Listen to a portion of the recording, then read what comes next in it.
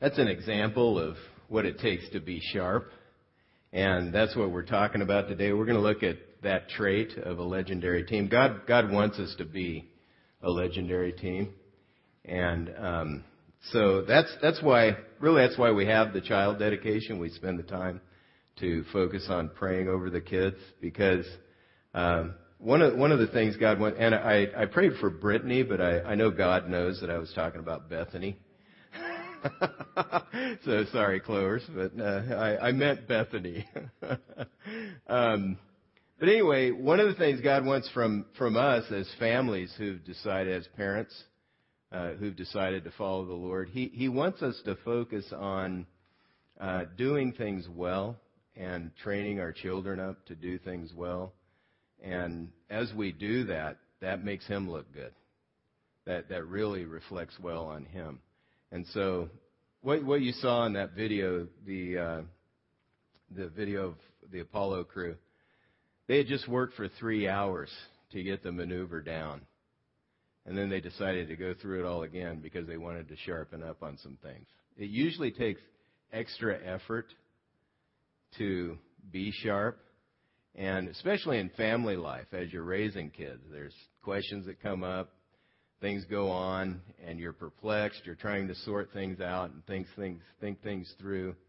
And it takes extra effort not to just go into survival mode and live day by day, just going through the motions and trying to handle things. You really need to take the extra effort to be sharp. We're going to look at what that is today. It's an important part of the right kind of esprit de corps, which is the common spirit existing in the members of a group and inspiring enthusiasm, devotion, and strong regard for the honor of the group. That's the definition from Webster's. The honor of this group is very, very important because of the one we represent. We're a church who has committed to follow the Lord Jesus Christ, to try to figure out how He says to do things. And so it's very, very important that we hold the honor of the whole group in high regard, that we try to live and do things in a way that reflects well on the one that we follow. And to the extent that we do that, He is really honored and glorified. And this is something that goes across the board in our life. It's not something you think, well, I need to be sharp. That's a biblical idea. But it really is. And so these traits that we've been looking at of legendary teams that we want to be a team of people. We want to be a group of people whom God can use to do things that really make a difference in His life. And so, as we are in His world that He's given us to live in. So as we look at these traits, we're digging into the traits of these high-performing teams that are found in Scripture. Today we're looking at the third trait, which is to be sharp. I've already mentioned that. An alert competence and clear understanding shown in a resourceful and enthusiastic way. I'm not talking about, obviously, a sharp object or sharp words. There are different ways that you can look at sharp, but this is a reference to the way we do things, to the way we carry things out. The opposites of sharp are obviously dull or dull-witted, unintelligent, foolish, simple, stupid. When we do things well, people benefit and others are drawn into the group because they want to be a part of that. This is God's intent for us. I know when I was a young guy in high school, I went to a college baseball game, and I remember watching I thought the uniforms were cool. And as soon as they took the field, they sprinted to their positions.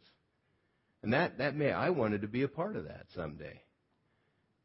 I ended up not being a part of it, but it drew me into it. That wasn't what God had for me. He didn't want me to play baseball, but I thought that was so cool.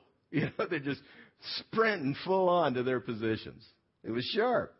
It's the way it is. So here at CIV, we want to be sharp, and God wants you to be so. He wants you to do things well in your family life, your personal life, at work, in the way that you handle your relationships.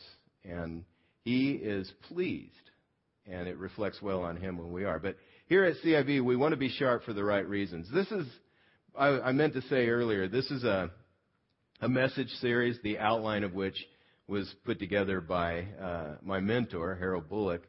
And we're a part of a network of churches, and what we're hoping is that we can grow into churches, that we can be churches that exhibit these characteristics. And so that we have the right kind of esprit de corps, so that God is honored, people are drawn to follow him as we do what we do. But anyway, here at CIV, we want to be sharp for the right reasons. First, to please the Lord, not for competition. It's very easy when you start talking about doing things well or excellence or being sharp. It's easy to want to be sharp to look better than the other people around you. There's something in our hearts that are drawn to that. It's easy to have a twisted attitude toward it. And to be sharp in a way that is, it wears you out and it wears the people out around you, because you're just demanding that they do things a certain way, your way, so that you look good. That is not very motivating, but our hearts are drawn to doing things well so that we give the right image of others about ourselves. But that's not what you find in Scripture. It says in Galatians 6, pay careful attention to your own work, for then you will get the satisfaction of a job well done, and you won't need to compare yourself to anyone else, for we are each responsible for our own conduct.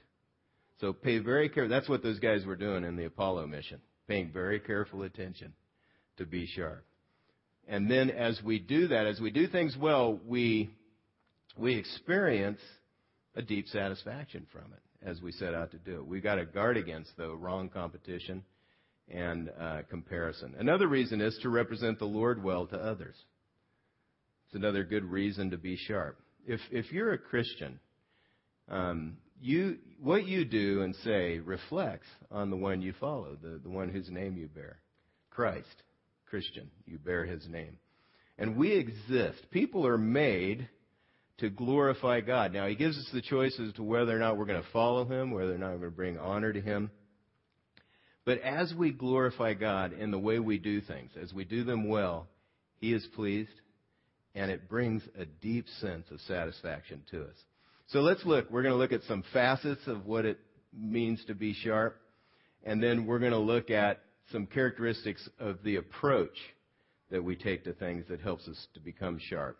The facets are what it looks like to be sharp. Just like a diamond has many facets, so does this idea of being sharp. We're going to dig into Scripture and find out what that is. First of all, to be sharp means to be effective, producing the desired outcome. Titus 3:8. This is a trustworthy saying, and I want you to stress these things, so that those who have trusted in God may be careful to devote themselves to doing what is good. These things are excellent and profitable for everyone. When something's sharp, when it's done right and done well, it looks good on the outside, but also it produces the desired outcome. It's good for the people that are involved. And it really makes sense. It's not like a Hollywood set that looks good on the outside, and as soon as you open the door, there's nothing there. It was just a facade. That's not how it is. As you do things right, do things well that are sharp. The second facet is it's imaginative. These things are imaginative, creative, and intelligent. Psalm 33:3 says, "Sing to him a new song. Play skillfully and shout for joy." New songs are to be used to praise God. We enjoy a freshness to our worship. We enjoy a freshness to life. We love new things. We want to stay current. We want to be current and creative. And we're to use good judgment, though, as we're current, and stay off the other side of the edge. You can go get edgy and go close to the edge in your creativity, but you always want to stay grounded. That's what Proverbs 17 says. A discerning man keeps wisdom in view, but a fool's eyes wander to the ends of the earth. Sometimes we can get so creative that we detach ourselves from the right foundation. And so as we think things through, we want to stay grounded and founded on the right things, what is true and good and fits the purpose. A third facet is surprise and delight. What is sharp is surprising. It's doing the unexpected. This is a trademark of what God does, the unexpected. I remember coming in, I hadn't, we did an art exhibit in February based on my message series that we were doing, and the art that we displayed was an illustration of the things I was talking about. I remember walking in and being surprised and delighted at the way this place looked and how, the art was displayed. We built a wall to display the art on, and then we had people with trays walking around with hors d'oeuvres. It was really cool. And I thought that's what I thought of when I started to talk about this today. It's surprising and delightful. It's more than the expected. And it makes things really enjoyable. This is a trademark of God. This is what He does. Now, we can't be surprising and delightful like Him. But we can aim to surprise and delight. And when we do, He has a power and majesty way beyond ours. But as we surprise and delight, we reflect Him. Psalm 126:1 talks about this, 1 through 3. When the Lord brought back the captives to Zion, we were like men who dreamed. God brought the nation of Israel back from captivity. He had sent them into exile from their homeland because of disobedience to Him. When He brought them back, they were so pleased. It was like a dream, like they were living a dream. They had to pinch themselves. They couldn't believe it. Our mouths were filled with laughter, our tongues with songs of joy. Then it was said among the nations, the Lord has done great things for them. The Lord has done great things for us, and we are filled with joy. This is what God does. God does interesting and majestic things. And as we experience them, as we run across them, we're surprised and we're delighted. To be delighted carries the idea of giving keen enjoyment. I remember we were coming back from Oklahoma on a trip. We dropped my son off at college. And since it's Father's Day, I will confess something to you. We dropped him off at college, and he just happened to call us, and we had run over to the edge of the Grand Canyon. We were just going to look at the Grand Canyon, and Thad, who's here, called and said, "Hey, what are you guys doing?" I said, "Oh, well, we stopped by the Grand Canyon." He said, "You're kidding me. I've asked every time we pass the Grand Canyon to stop, and you wouldn't do it. And you drop me off at college, and you go to the Grand Canyon." So, well, we needed something to think about other than the fact that we just dumped you at college. What can I say? It was one of those parenting faux pas that you make. I was like, oh, no, I forgot. What am I doing? But anyway, this is my attitude toward the Grand Canyon. And the reason I never stopped, Thad, this is the reason I never stopped, is because I thought, what's the big deal? Big hole in the ground, I mean, you just go over the edge of it. And I'd been there. I couldn't remember what it was like. And so I'd been there before. We drove over. My picture is we're going to drive, we're going to take a look, and then we're going to get back on the road, keep moving. Well, we went, and I saw it, and I was in such awe at the beauty of the place. It was surprising and delightful, and my heart was drawn into praise of the one who made this. That's how God is. He's surprising and delightful. As you see the variety in the way that He has shaped things. Driving through the desert, and all of a sudden there are these formations that have formed out of wind and that are cut out of the sides. I mean, it's amazing. It's amazing what God does. He could have just been pretty drab and dull, but He's not. What He does is very, very interesting, and it's surprising and delightful. And so we want to do that as well. Proverbs 8:27 and verse 30 and 31 says this. This is wisdom speaking. Wisdom is personified here. I was there when he set the heavens in place, speaking of God, when he marked out the horizon on the face of the deep. Then I was the craftsman at his side.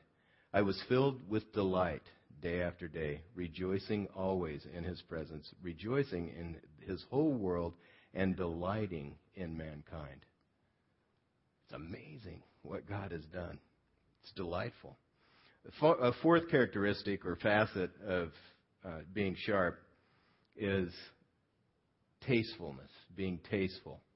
What is appropriate in context. There's a Greek or a Hebrew word that the Old Testament was written in originally. It's spelled T-A apostrophe A-M, ta'am. It has the idea of taste, having good taste. And something that's sharp is paying attention to the context that it's in, and it shows good taste in the way that you go about it. Proverbs 11:22 says, like a gold ring in a pig's snout is a beautiful woman who shows no discretion. She lacks taste. Can you imagine a pig farmer putting some bling bling in their pig's nose? I mean, come on. Why would you? You just look at that and you go, that's not right. What is he thinking? And so that's the idea. You want to, if you do things that are sharp, you do things that people go, that is right. That is really good. And your hearts are drawn toward the right things, not toward the wrong things. And many times, this depends on where you are. That's why we say in context, because sometimes dress is appropriate in one part of the world and it's not appropriate in another, or even one part of the country and not in another. So it's important to pay attention to the context. Sometimes we focus on us, and it's all about, well, I want to wear this, or I want to say this, or I want to do this. So that's not really wise, because taste factors into your progress in life. As you choose to have taste and pay attention to your context and say things and do things that are appropriate, you're able to move on and really see God work and honored and pleased with what you're doing. So let's look at some traits of being sharp. In other words, how to approach things in a sharp way. How do you do that? You know, we're really into enhanced versions of things right now. I don't know, enhanced TV. It's an interactive form of TV, supposedly. We like it when old records are remastered, and so they sound better. They're kind of up to date. Same thing with old movies. You know, they make them. We like that. We buy that. We're enamored with enhanced stuff. We buy new stuff all the time. We like it. You know, we just don't want to watch the same old kind of TV. What's the latest? You know, the plasma or the newest thing. There's probably something else that's out there. As we speak, it's going to be in the Sunday paper as we look. But we love new things because we don't want to do the same old thing the same old way. We want it to be new and fresh. We look to improve. In order to do that, this is a very important thing in family life, in our work life, and here in ministry, to not just go through the motions, but to really give some thought. How can we make this better? How can we make this good for the people who are involved? There are some traits. First one is perceptive, to be perceptive, to see what is not immediately obvious. That's what it takes to be sharp. You have to see more than the average. Practicing the Word of God helps with this. Psalm 19:7 says it makes the wise simple. As you get into the Word, it makes the simple wise. Sorry. I have wise simple here. That's why I said that. But it makes the simple wise. As you get into it, you begin to learn different categories and different ways of looking at things that it helps you become more discriminating in the way you live your life. So being perceptive is important. To do that, if you're perplexed, if you're wondering about something in your own personal life, in your family life, in work, here in ministry, if you're serving on a team, leading a group, ask God for insight. Pray for help in seeing more than what's obvious. God, help me to see below the surface of what's going on in my marriage, in my family, here in the ministry. God, help me to see what's going on. So pray for insight. Be alert for developing problems and opportunities. The prudent see danger and take refuge, Proverbs 27 says. And then learn to accurately read people and situations. That's all a part of being perceptive. Second trait is to be enterprising, taking initiative even with the difficult. Here's an interesting verse in the Bible. It says, if a snake bites before it is charmed, there is no profit for the charmer. The idea here is, if you don't charm the snake quickly, you're going to get bitten and die, and then there's no profit in that. You're done. It's all over. And so what the verse is communicating is there's a window of opportunity that's going to go away, and we need to be enterprising. We need to take the initiative to make the most of that. A third trait is to be skillful and resourceful in handling situations. This is a great verse, Psalm 78:72, describing David, who was a great king in Israel. It says he shepherded them, the nation, with integrity of heart, with skillful hands, he led them. It's interesting, he developed the integrity and skills while tending sheep in the fields. That's where it developed. He learned it there. And God, whatever God has given you, may seem like a small thing, may not seem that important. But what he wants to do is he wants to use that responsibility to develop your heart, to develop integrity and skill in you. And so that's a very important trait as we set out to follow him. Fourth, to be honorable in word and deed. This is Paul describing his ministry, and it's written here for our instruction. It says, for we are taking pains to do what is right. It's a pain to do what's right. It takes effort to do the extra. It's painful, not only in the eyes of the Lord, but also in the eyes of men. If you're doing what's honorable in word and deed, if you're doing right for the right reasons, then you don't need to manipulate or undermine anyone, because God's at work and he draws people toward it. If something's done sharp in the right way, you don't have to build in strings or hidden agendas to try to trick people into doing the right things, because they're drawn to it by the living God himself, because you're working in line with the way he works. Fifth, enthusiastic. It's enthusiastic with eagerness. Romans 12:11 says, never be lacking in zeal, but keep your spiritual fervor serving the Lord. In other words, don't drag your feet in doing God's work and God's will. If you know what it is, if you know what he wants, be enthusiastic to get after it. Our core motive in all this is to be sharp. Our core motive to be sharp is to hear God say, well done, as we wrap up. Here's a paraphrase. Here's a phrase from a story that Jesus told to illustrate this. And he said, the one who's done well will hear the master say. The master replied, well done, good and faithful servant. You have been faithful with a few things. I will put you in charge of many things. Come and share your master's happiness. So we want to do well. We want to do right. We want to please God in our doing well. As we've looked at the Word this morning, as we've dug into the Scriptures, God may be speaking to you.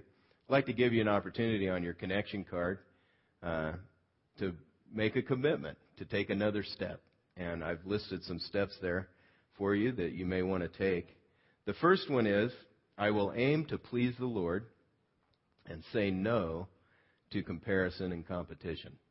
Maybe you struggle with that. Maybe you struggle with the wrong kind of competition. I want to look good so that I'm better than everybody around me. You want to say no to that and set your heart to please God. Maybe that's something the Lord spoke to you about. Second step you could take is, I will take the extra steps to be sharp in a certain area of your life. Maybe in your family. Maybe you're just survival mode. You're going through every day. You need some time to think and to pray and step back. What is it going to take to do the extra? It's a hard thing. It's difficult. But I'm going to push through this and take the extra effort to do what needs to be done. Maybe that's in your family life, in your work, in your personal life in some way, here in your ministry at church. But I will take the extra steps to be sharp, and you fill in the blank. And then finally, I want to choose enthusiasm and ask God to help me be eager in doing right. Maybe you've fallen into the doldrums. It's just like, going through the motions. When I get like that, I get nervous. And I ask God, Lord, would you help me to want to do what I know is right? Would you give me the motivation that I need to please you and to do what would bring honor to you? Let's go to the Lord in prayer. Father, we thank you for the truth that we find in your word. It directs us. It does make us wise. As we're simple in and of ourselves, and we don't see everything we should see, your word really helps us to learn how to do life in a way that brings honor and glory to you. So God, we thank you for that. We thank you for giving us the Scripture that gives direction. Father, as we've listened to your word, as we got into it this morning, I pray that you'd give us the power to. Your word really helps. You'd give us the power to step out and follow through and do what we set on our hearts to do. And that you give us the ability to take the next steps, and that we watch you work in and through us as we do so, Lord.